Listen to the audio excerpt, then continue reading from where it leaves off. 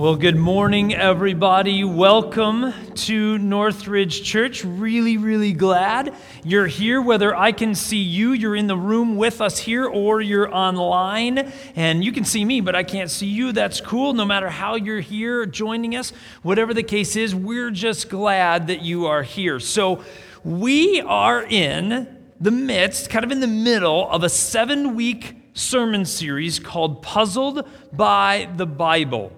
So the reason we're calling it that is really two reasons. One, because sometimes we as human beings, we approach this book, we approach the Bible as if it's a puzzle. We know pieces of it, a story here and there, a verse here and there that we can quote. We only know pieces, but we don't realize that it's one big picture. That God is telling one big story, and so it's puzzled by the Bible. We're trying to put all the pieces together to help us understand it's not just a bunch of pieces. It's one big picture, it's one big story. The second reason we call it Puzzled by the Bible is because, let's be honest, the Bible can be puzzling, can't it? It's hard to understand sometimes. It's hard to know where to start. It's hard to know when you're reading something, you say, I don't have a clue what this is trying to tell me. So it can be very puzzling. So this is why we're in this series. And just want to let you know, we've been telling you this every week. This series originally came actually from another pastor named Pastor Kevin Myers from a church called 12 Stone Church. And so that's kind of where the material and content came from. He gave that like 10 years ago. So this has been in the hopper for us for a long time. And we felt like this was the right timing to bring it out. So what I want to do, though, is I want to start a little bit different than I've been starting any of the messages in this series. I want to start by telling you a story, kind of giving you an illustration that another guy named Rob Bell gave many years ago in a series that he did all over the nation. So I'm going to start with that. So there was a cave woman who lived a long time ago in a cave, right? Amazing. And this particular cave woman, she had a lot of tasks, of course, but one of her main tasks was she took care of the plants, the crops that would feed her family, because she had a caveman as well. Yay! Right? And they lived together in this cave, and she took care of the plants. And one thing that she noticed when she took care of the plants is what she did or did not do to the plants affected the plants. Amazing, right? But she also noticed that other things affected the plants as well. Much bigger forces that she became aware of. And some of those forces were these things. For example, there was this water that would come out of the sky at times. And if there was the right amount of water, then the plants would grow, and they would grow really well, and they would have fruits, and they would have vegetables. They would have food, plentiful food. But she also noticed that sometimes the water would not come out of the sky for a long time. And there would be this thing called a drought. Of course, she didn't call it that, but it was dry. And the ground would dry out really bad, and the plants would die, and they would not be able to produce food. And she realized that she didn't have control over this dryness, this lack of water. But then she also noticed that sometimes there would be too much water. It would come out of the sky too fast, too furious, and too often, and they'd get so much water that the roots would be ripped out and the plants would be washed away, and they would be in the same boat. They would have no food. And so these forces were kind of interesting to her, but she had no control over them. She also noticed that there were other things going on. There's like this big circle of fire that would move through the sky at regular intervals. And it would cycle through the sky. And sometimes it'd be higher and sometimes it'd be lower. And there was no control, but it would change. But there was a rhythm to it. And she also noticed, by the way, that there were rhythms in her body that kind of tuned in with those things. And some of those rhythms she really thought were really cool. And some of those rhythms she thought, man, I don't want this. I don't know what I'm talking about.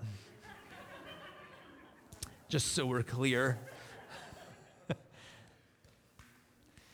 And she realized that she had no control over these rhythms and these forces that were going on around her and inside of her. In fact, she also realized that some things would happen really, really interesting. Sometimes a new life would begin to grow inside her. And she realized that sometimes when it was time for that life to burst, she would give birth to a child. And what she noticed is sometimes when she would give birth to a child, that child had enough air and strength and energy, and the child would grow and would survive and do that. But sometimes she realized, and other cave women, she realized that sometimes the child would be born and there was not enough breath or whatever it was to support the life, and the life would not be there. And she realized she had no control over these forces. Now, the interesting thing is that human beings, what we as human beings did way, way, way back thousands of years ago, human beings decided we need to come up with a way to explain what these forces are. And so they created gods and goddesses to explain all of these forces that were acting upon them, or at least as they thought. And so the problem with this is they realize they have to keep the gods and goddesses, the deities, happy. Because if the gods and goddesses are not happy, then we get not enough rain, or we get too much rain, or things don't work out and the cycles don't work out and things are not good, or my caveman husband goes on a hunt and they're looking for food but they can't find any food, and so he returns and says, "Green beans again tonight," or Chick-fil-A, one of the two, right? And so what human beings do is they realize we need to appease the gods. And so you know what the idea that they came up with? The idea that they came up with was the altar, a sacrifice. We need to sacrifice something in order to make the gods happy. Now I know I'm in weird territory here. You're like, what are we talking about in church on a Sunday morning? This is very strange territory. I get it. Just hold on. We'll get there. And so the sacrifice system was put into place, but it was not God's sacrifice system. It was humans' sacrifice system, you understand. It was a human creation. It was a human construct to try to explain the forces. But there was a problem with the sacrifice system. You probably already recognize what the problem is, but let me spell it out. The problem with the sacrifice system is this: you always had to sacrifice more in order to keep the gods happy. Am I right? So, for example, if you had the perfect amount of rain, in fact, just the right amount of rain, the gods clearly were happy, and so your crops tripled. You didn't have double crops, you had triple the crops. And your caveman husband, he went out and he was exceptionally good that year. And so he was able to kill all these animals, and you brought meat in, and man, you had a feast this year. Triple the amount of food. We are doing great. Man, the gods must be happy. Well, here's the problem. When you get through that year, when you go to sacrifice to the gods, what's your problem? The problem is I can't sacrifice the same as I did last year, because then the gods will be angry, and so next year is going to be terrible. Right? And so I have to sacrifice much more in order to keep them happy. But the same is true in reverse. Let's say that they get no rain for days, for weeks, for months, and the crops dry out and they can't find food. There's no animals. The animals left because the food's left. They don't know that, but that's what happened. And now they had a really hard year. Well, why is that? Because the gods were clearly angry. And so we need to sacrifice more. And so there was this vicious cycle where people came up with this idea that we need to sacrifice to appease the deities. We need to appease the gods and goddesses. We need to keep them happy, and so we're going to keep sacrificing more and more and more. The problem is that eventually you've sacrificed so much that you have nothing left to give except what?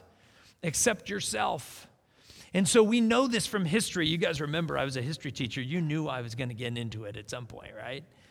I was a history teacher, so we can get into it. Now, I'm not going to get in too deep, but I'm just telling you that it is very clear from studying civilizations, and even some civilizations that currently exist, that some religious faiths, they go all the way to the point where they have nothing left to give, and therefore they will cut and hurt themselves to give their own blood to appease the gods. This still happens to this day, but it definitely happened in the ancient cultures.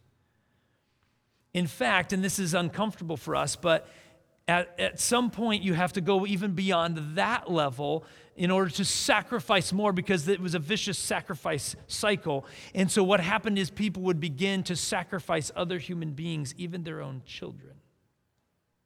This is very clear. You can read all about this in history. Many civilizations in ancient history did this. You guys have heard the stories. You've watched the National Geographic shows, haven't you? And they had to give more and more and more. But what if I were to tell you that that was a human creation system and it was not God's? What if I were to tell you that that was human beings trying to do the best they could to create their own gods and goddesses, but that's going to fail because the humans created them?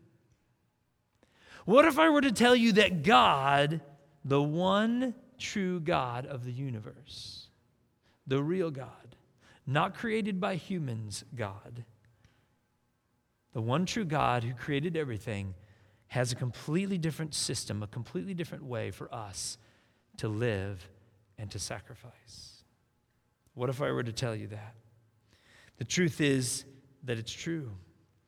And so let me take us back. We've talked a lot about this guy named Abraham. So God, the one true God, the real God, not a made-up God by human beings, the one true God of the universe comes in and he starts speaking to Abraham, which, by the way, was like mind blown for Abraham, because he's only existed and only known people trying to make the gods and goddesses be happy by sacrificing over and over and over again. No God has ever entered into their life, their system, their way, their planet. And all of a sudden, God is speaking to him. And what does God say? God says, Abraham, I have a different way of life for you. This whole way of life that human beings have come up with, it's not good. They're sacrificing, they're cutting themselves, they're sacrificing their children. This is horrible. And so I have a different system. And what I want you to do is I'm going to ask you to do something. But before I do that, I'm going to make 3 promises to you. Abraham, I'm going to make you into a great nation. Your family is going to give birth to the nation of Israel, the 12 tribes of Israel. You're going to become a great nation. I'm going to give you a great land. And through your family is going to come a great Messiah, Jesus. And then God makes this promise, and then what does he ask Abraham to do? If you remember the Abraham story, you know what the very next thing that God asks him to do. God asks him, he says, Abraham, I need you to leave your father's household. Now, when we think God tells Abraham to leave your father's household, that does not mean he opened the garage door and threw his stuff into a truck and said, I'm going to start driving, God, where you want me to go, right? That's not what it means. Yes, he had to physically leave his father's house, whatever that was. But what God is saying to Abraham is, I need you to leave everything you know. I need you to walk away from how your father, your mother, your family has taught you to appease the gods and the goddesses. I need you to walk away from that because it's wrong. It doesn't work. I need you to leave your way of life. I need you to leave your family's way of life. I need you to leave all of that, and I'm going to show you a different way. Now, you may or may not know that I'm going to this place in the Abraham story, but as soon as God says this to Abraham, Abraham packs up and he leaves. Maybe take a few days, I don't know. All we know is Abraham obeys God, and he leaves. So fast forward, it's a long, long time from there. He and Sarah, his wife, they give birth to a son. And so they have this son. This is obviously the beginning of the new nation, right? You have to have one before you can have an entire nation. And so they have their son, and this is where the story gets really strange for our modern culture. Because it is at that moment that God comes to Abraham and he says, Abraham, I need you to go sacrifice your son. You can read all of this in the book of Genesis. God says, Abraham, I need you to go up and I need you to sacrifice your son. And so Abraham, at this point, now here's the truth, right? In our modern context, how many of you don't have to raise your hands, how many of you are like, yep, totally comfortable with that, totally normal? No, you're not. You're sitting here kind of squirming a little bit like, where are we going with this? Because I'm not sure if I want to know this story.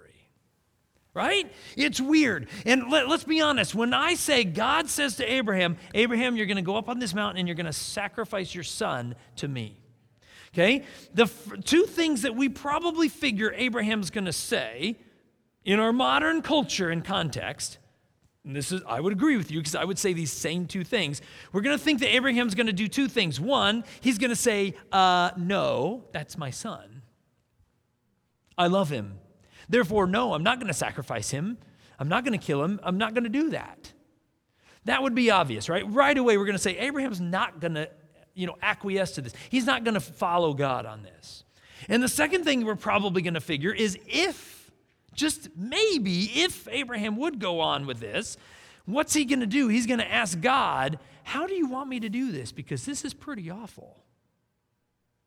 Right? Like, how do you want me to do this? Here's what's interesting. When God asks Abraham to sacrifice his son, Abraham does not refuse. He doesn't say no. And he doesn't ask how to do this. He doesn't do either one of those things. He just prepares and starts walking up to the mountain with his son. Now, the question I have for you is why? Why did Abraham not balk at this? Why did Abraham not at least ask, how in the world do you want me to accomplish this? How do you want me to do this? You know why he didn't ask? Because he is surrounded by cultures that do this on a regular basis. It was normal in that day and age, in those cultures. As horrible as it sounds in our modern context, because we would never even think of that, it was normal in his day to sacrifice your own children to a god and goddess to appease them. That was normal. Abraham doesn't balk at it because this is how he's always existed and always interacted with the deities. And so what God is going to do is he's going to show Abraham, I want to change your thinking. I want to change how you view this and how we're going about all of this. And so Abraham takes his son up on the mountain. I go up onto the mountain, and he's got the knife, he's got the wood, and he's got all the stuff to make an altar, and he's getting ready, and he's going to sacrifice his son. And literally, I can tell you this, I'm not going to read this out loud, but it says that Abraham has the knife in his hand. His son is actually tied down on the altar. Abraham has the knife in his hand, and at that moment, God says, stop, no, do not lay a hand on the boy. By the way, I'm thankful that God's timing is good. You know what I'm saying? Seriously. And I want to read for you what happens in that moment because when we read this story, in fact, I'll have to admit, when I read this story, I pass right over the next two verses because I'm stuck on the fact that Abraham was asked to sacrifice his son, right? I'm with you. I'm stuck on that. God, what were you doing? And we miss these next two verses. I want to read for you what happens. God says, stop, do not lay a hand on the boy. What happens next? Genesis 22, verses 13 and 14, it says this. Abraham looked up, and there in a thicket he saw a ram caught by its horns. He went over and took the ram and sacrificed it as a burnt offering instead of his son. So Abraham called that place, the Lord will provide. Abraham literally names that place on the mountain, the Lord will provide. In other words, I want us to understand what has just happened, what has just gone on. So in order to explain this, let me go back. Do you remember the point that I made last week, those of you that were here? The point that I made last week was a very, very important one because this message connects to last week. Last week we talked about how God put in this very complicated animal sacrifice system, and the reason is because of what? Because there is no forgiveness of sin without the shedding of what? Blood. There is no forgiveness of sin without the shedding of blood. Hebrews 9:22 says this. It says, in fact, according to the law of Moses, nearly everything was purified with blood. For without the shedding of blood, there is no forgiveness. Scripture tells us this very clearly. Now, blood has to be shed. Something must be sacrificed. The payment for sin has to be dealt with. It cannot just be forgiven. You have to shed blood in order to forgive it. That's how egregious and damaging it is. And so what did God do with Abraham? He just changed the entire game. The whole thing of how humans viewed gods and goddesses and deities. And in this case, the one true God is setting the right system in place. And what is he doing? God is still saying, yes, you have to sacrifice. Blood must be shed to save all of you from your sin. But here's the difference. God says, I'm going to provide the sacrifice. You don't have to. God says, I'm going to give you the sacrifice. You don't have to. You don't have to cut yourself. By the way, some of you in here, you hide the fact that you still do this. In a group this size, it happens in our culture a lot. I know. And it's so that you can make the other pains go away. God tells you that's not how you do it. You don't sacrifice your own children. I want them to live. I want you to live. And God provides the sacrifice for Abraham, and he changes everything. He says, I'm going to be the one that provides the sacrifice, not you. Blood still must be shed, but it's not you that's going to perish. It's not you that's going to die. Now, the truth is that God was telling this story from the very beginning. Human beings just missed it. Let me review the one big story that we've been talking about throughout this whole series, right? So really quick, let's review. The Bible is one big story. You have two main parts. You have the Old Testament and you have the New Testament. The Old Covenant, the Old Promise, and the New Covenant or the New Promise between God and people. The Old Testament has 5 events that lead up to Jesus. The New Testament has 5 events that point back to Jesus that kind of descend after Jesus. Every one of those 5 events parallel each other, so they're connected by a line because they parallel each other. They're perfect mirror to each other in ascending or descending order. Let me walk through them. The first event in the Old Testament is God and righteous people in paradise. God creates a perfect world and places the first man and the first woman into the perfect world. Everything's perfect. By the way, ladies, no cycles. Yay! Seriously. Men, guess what? No cycles. Yay! I'm not sure who's more happy. Right? Perfect world, no problems, no sin, no issues, no pain, no crying, no mess, no problems at all. How many of you want that kind of world? Yeah, buddy. That's how God intended it. But then the second event happened. Satan and sin enter, mess the whole thing up. Satan tempts Adam and Eve. They fall into temptation. They give in to sin. They rebel against God. Satan and sin enter our world and mess the whole thing up. The third event, the world is judged and destroyed. It gets so bad, God destroys the entire planet with a global flood. The only people who survive are Noah and his family on the ark. Fourth event, one world government. This is where all the people come together, try to become God, so God scatters them over the planet. And then the fifth and final event, it's actually the rest of the Old Testament. Starts in Genesis, goes through the entire rest of the Old Testament, we have the story of the Old Covenant being established, the promise between God and Abraham, between God and Israel, the 12 tribes of Israel. The rest of the Old Testament follows. Read the whole thing. The entire thing is about the Israelites. The Old Covenant being established between God and his people.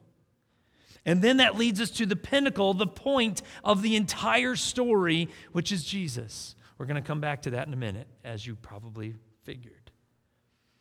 And that turns the corner and pivots everything in the one big story in history.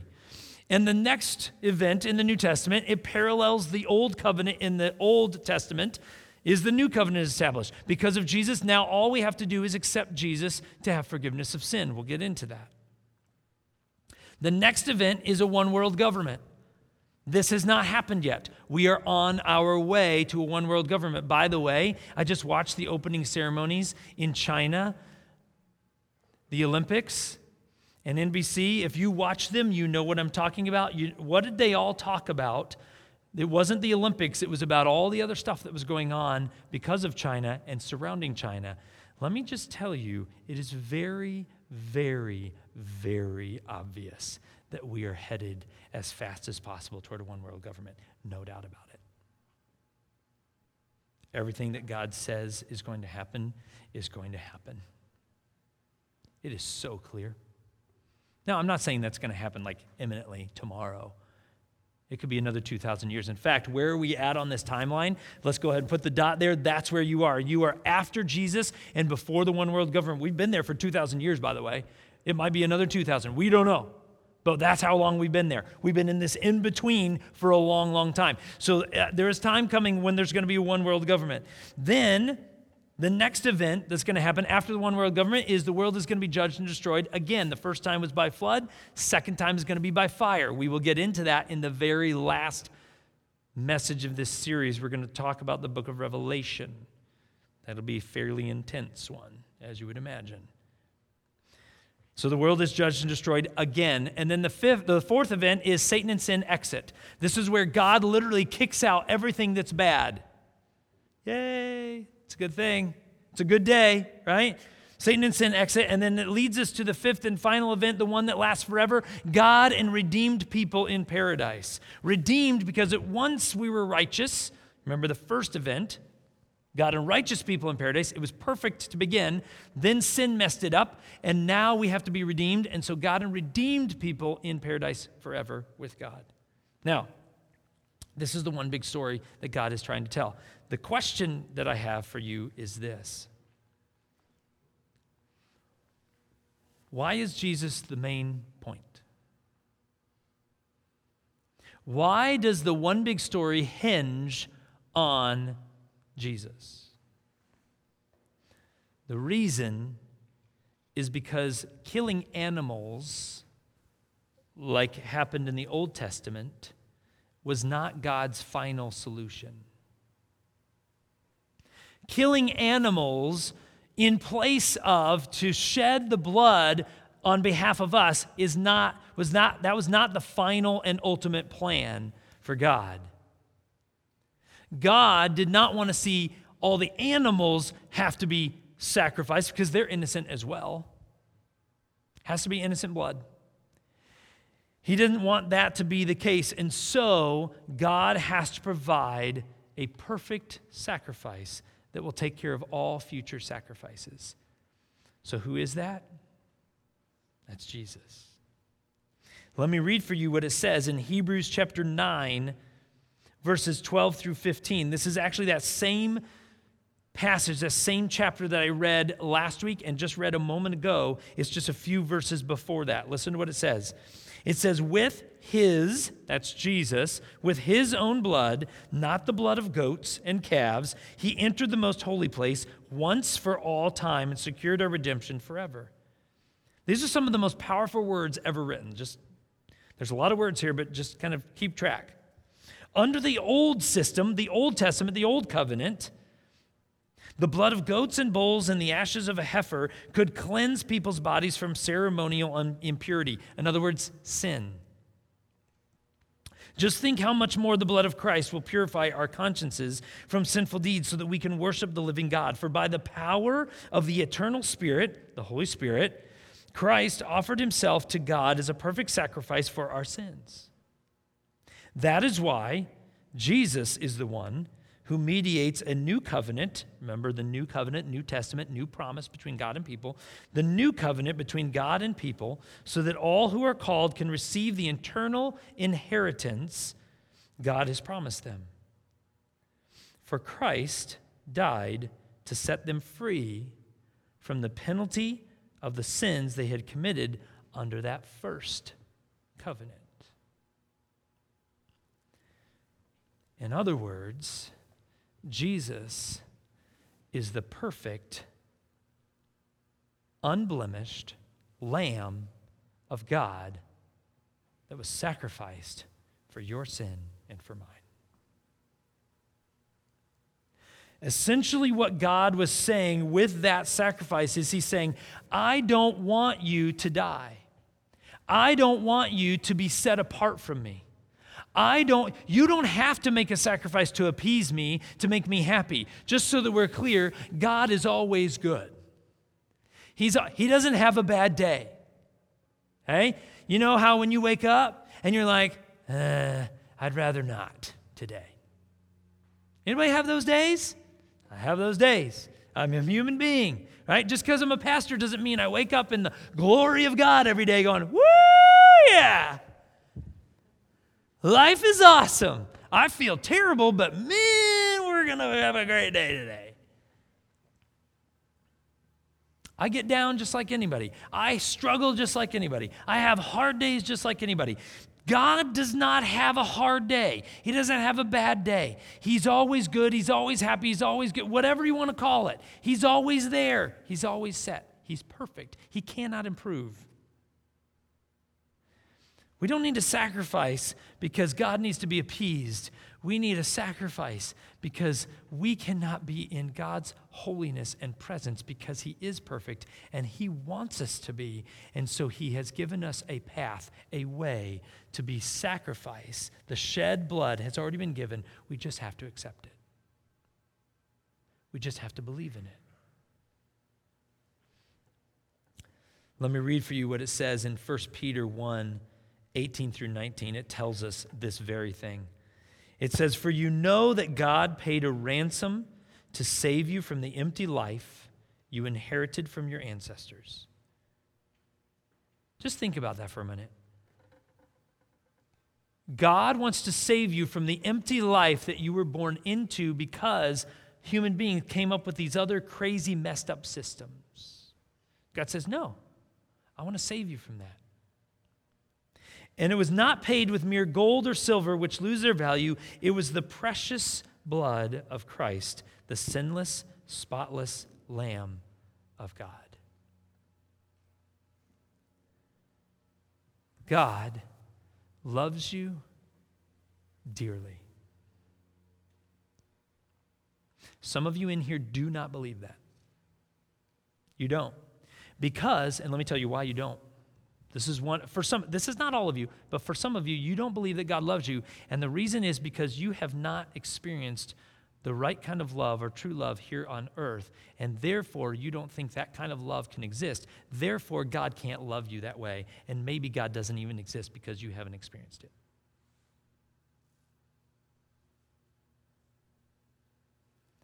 Let me be the first sometimes to hopefully help you understand and realize God loves you. He loves you. And the way that he proves it a lot of ways, but one of the most powerful ways that he proves it to every one of us is he said, I don't want you to shed your blood. I don't want your children to shed their blood. I don't want you to have to sacrifice your energy, your life, your blood for me. What I need for you to understand, God says, I am going to sacrifice myself so that you can be in my presence and be in relationship with me because I love you.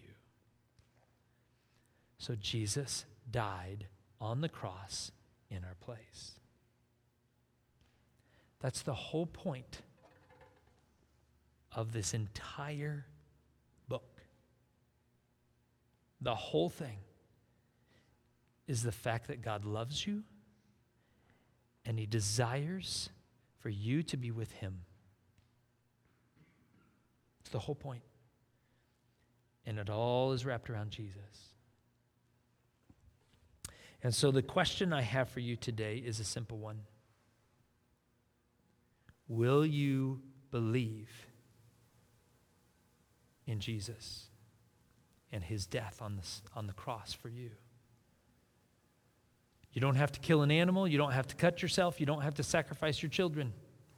All you have to do is trust, is you have to choose. It's your choice. I cannot make the choice for you. Your spouse cannot make it for you. Kids in the room, your parents cannot make this decision for you as much as they would like to. They cannot make this for you. This is your choice. It's your decision. Will you believe? Will you accept Jesus? The shed blood of the Lamb of God that can take your sins away.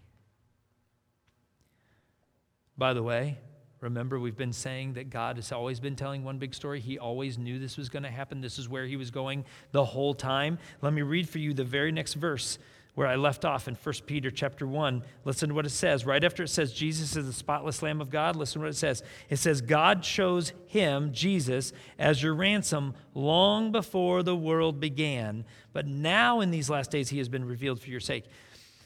Catch this.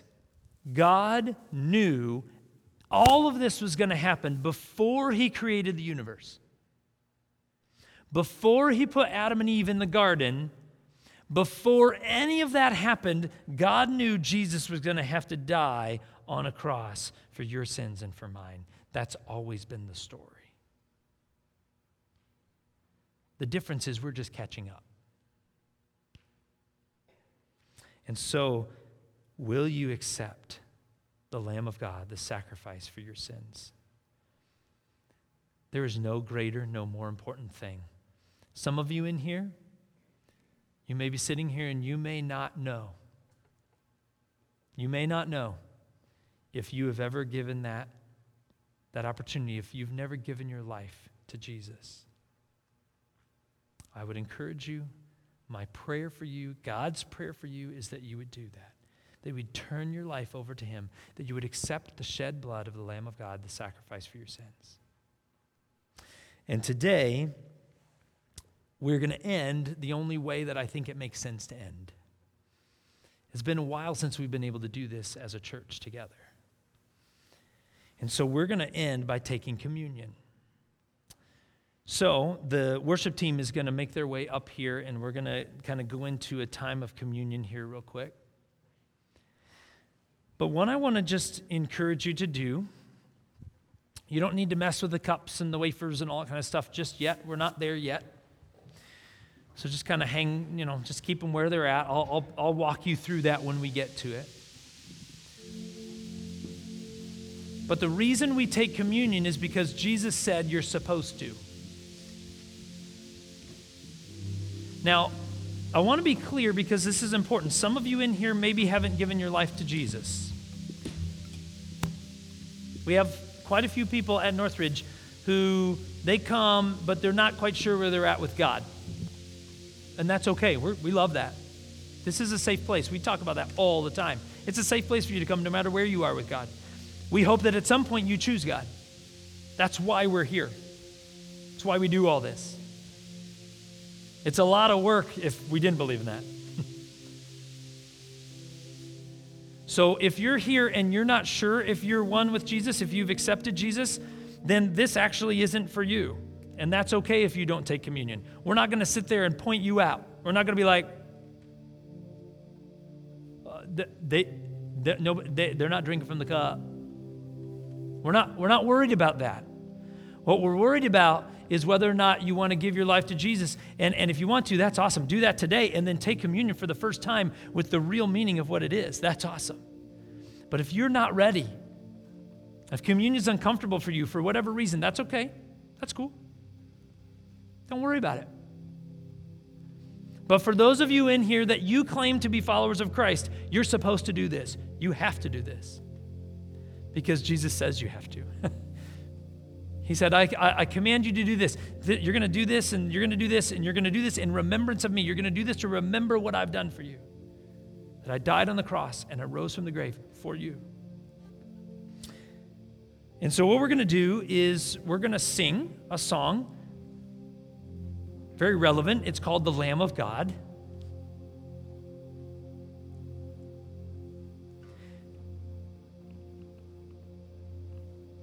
And I'll just say this. Do whatever you need to do right now to make sure that you, your heart, your mind, your soul, your body, everything's lined up with Jesus right now in this moment. That might mean you need to get on your knees. It'll be hard. It's a wood floor. It's okay. You'll be all right. Might mean that you need to close your eyes. It might mean that you need to stand and you need to raise your hands. It might mean that you need to pray. It might mean that you need to be quiet. It might mean that you need to sing the song with the words. But we're just going to remain seated if you want. If you want to stand, that's great. If you don't, that's great. No matter what you want to do, but you take the posture that you need to take to make sure you're hearing God clearly right now and that you're one with Jesus.